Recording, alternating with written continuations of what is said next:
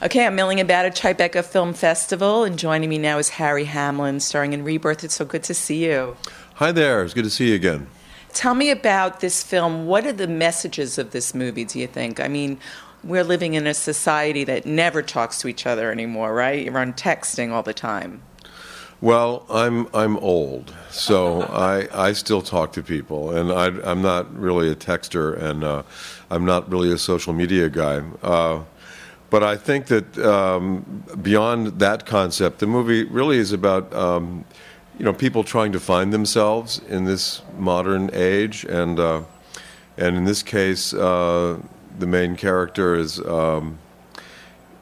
drawn into this cult-like experience of rebirth, which is a kind of EST-like self-actualization experience. But different from EST, and different from anything I've ever seen, in fact, because it seems to combine hyper psychological realities and unrealities along with hypersexual realities and unrealities. And in the case of my character, I play the kind of sex guru, I think. Which you played so brilliantly. Did you ever think you'd ever say a line like that in your entire life? Which one? Are you threatened by? Oh, that was the line that got me to do the movie. When I read that line, I said, I have to say this line. I have to do this movie because that line has to be said by me. And that was actually that you hit the nail right on the head. That was the reason I did the film. That is so cool. So have you experienced actualizations? Have you ever tried to do EST or any of those things when you were younger? No, I never did any of the self-actualization sort of weekend things like that. I read a lot of the books, and so I kind of did it on my own.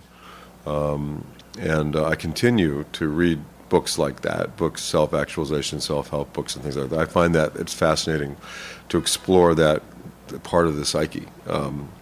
But no, I never did an actual experience thing. So you've never got into a room and pounded pillows and you weren't allowed to pee and all that crazy stuff? No, I've never done anything like that, but I have pounded pillows. I've been in men's groups where we get together and pound pillows from time to time. So, and that I find that it's sometimes it's a good release. Yeah, it's like a therapy session in many ways. Do you ever do that with Lisa? Do you like group therapy or marriage therapy or anything like that? We do whatever's necessary to make sure that our relationship stays on track and that we have a household that is calm and sane. And we've been very successful with that, in fact. Yeah, because things can get a little crazy. Didn't you have a robbery not too long ago in your store, and you were robbed twice, I think? We were robbed 3 times. 3? Oh. In 45 days. And that was one of the things that caused us to actually shut down the bricks and mortar part of our business. And now the business has morphed into QVC, and it's very much more successful on QVC than it was as bricks and mortar. Oh, very, very cool. I was talking to Carl earlier, and he said he was inspired a little bit, maybe subconsciously, by Sleep No More. Have you been? Have you gone since you've been in New York? Have you seen it? I have not, but that would be interesting. Do they have immersive theater in Los Angeles? There have been a couple of shows in L.A. that were totally immersive. There was one that was there for years and years and years and years in a big building, and you went from room to room to room, and I forget the name of it, but I went to it several times, actually. That was back in the 80s. Do you see yourself doing theater someday? Would you like to get on the stage here in New York?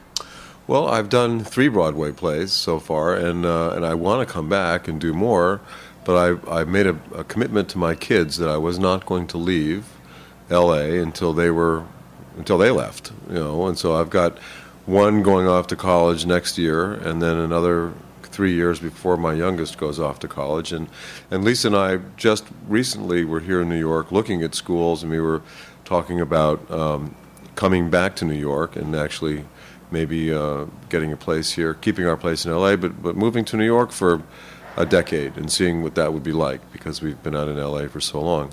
But yeah, I'm offered plays a lot, and I have to turn them down because I'm not going to leave home. Plays that I've done here have all been limited commitments. I did play at the Roundabout in the Circle and Square, and also I did a revival of Chicago on Broadway. But we knew that there weren't going to be more than 5-month commitments. To do a real commercial Broadway play, you sign up for a kind of an open-ended run, and you can be here for a year at least. But even 5 months is too much. I wouldn't be away from the kids for more than a couple of weeks. So now are they studying anything in entertainment, or are they sort of getting away from that? My kids are studying, they're doing normal high school stuff, but my oldest daughter is a singer, so she may get into that as well. And both of my girls are like modeling, and so yeah, they're going to pursue a career somehow, I think, in the arts, but I don't think it's going to be acting.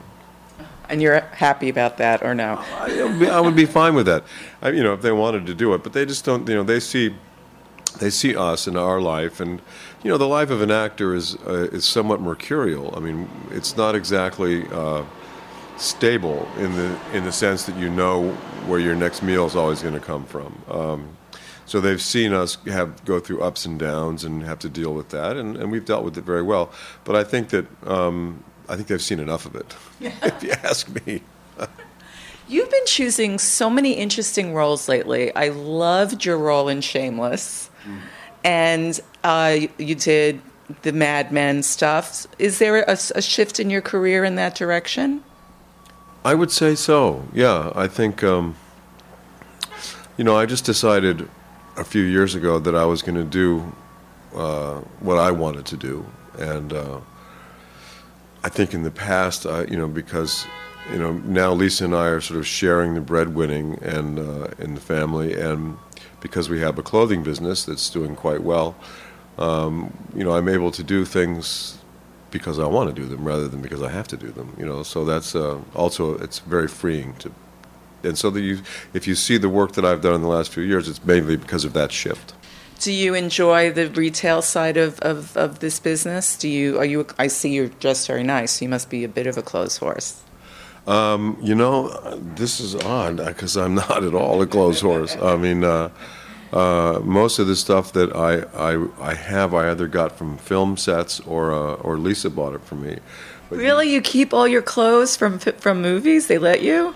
Well, this jacket that I'm wearing right now, as a matter of fact, was one of 4 of the exact same jackets that were bought for a scene in Veronica Mars, because it was a fight scene, and they thought that the jacket would get destroyed, so they bought 4 of them, and they had one left over, and they gave it to me, and so that was like 10 years ago. So you see, I'm obviously not up to date with my clothing. It held up. Yeah, it held up. What other clothes have you gotten from movies?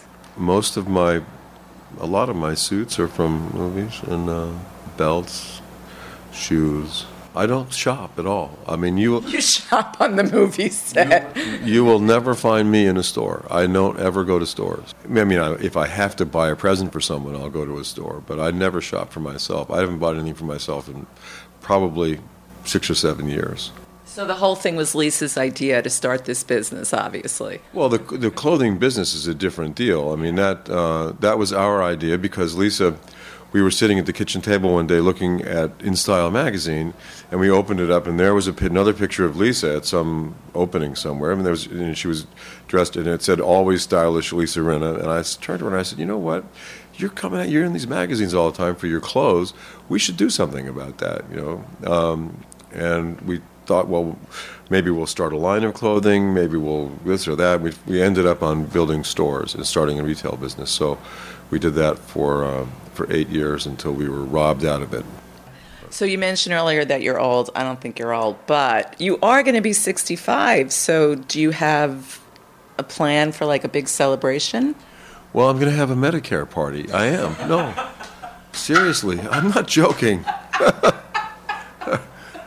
No, because my 50th was right at around 9/11, and so no one was in a partying mood for that, and that was going to be the big one. I had a huge party planned for my 50th, and then we had to abandon those plans because it just was not right, And then I was working during my 60th, and so hopefully if I'm not working in October for my 65th, I will have the Medicare celebration, because I passed the AARP one up. That is the weirdest thing in the world, I think, getting into AARP. Well, I've never joined. They keep trying to get me to join. They find you, these people. Hey, by the way, I'm starting to get these letters about Medicare too. I mean, there's some like big brother out there that knows exactly everybody who's turning 60 or 50 or whatever, and then they try to find you and they try to harness you. And I'm going to resist that as long as I can. Thank God for SAG. I'm with you on that one. So what's the takeaway from this film? What do you want audiences to get? Well, the film is a dark comedy, and it's ambiguous at the end, but I think it's a great ride. It's a great ride for. It's going to be on Netflix too, so people will be able to watch it at home. And your next project, you have another book in the works? I have lots of stuff in the works, but I have this movie Defrost, which is in post-production now, and it's the first virtual reality live-action narrative film that's ever been done, and Randall Kleiser directed it. And virtual reality, you see it on the Oculus Rift or the Samsung Gear. You don't watch it in a movie theater. It's just it's a whole new format that's coming out. It's wild. Yeah. I don't know about that. Well, we'll see. I think virtual reality has real potential. Well, Harry Hamlin, thank you so much for joining me. Always a pleasure. Always news. Always refreshing. Always candid. Always milling about. Robin Milling delivers what celebrities are saying to you. It is Ryan here, and I have a question for you. What do you do when you win?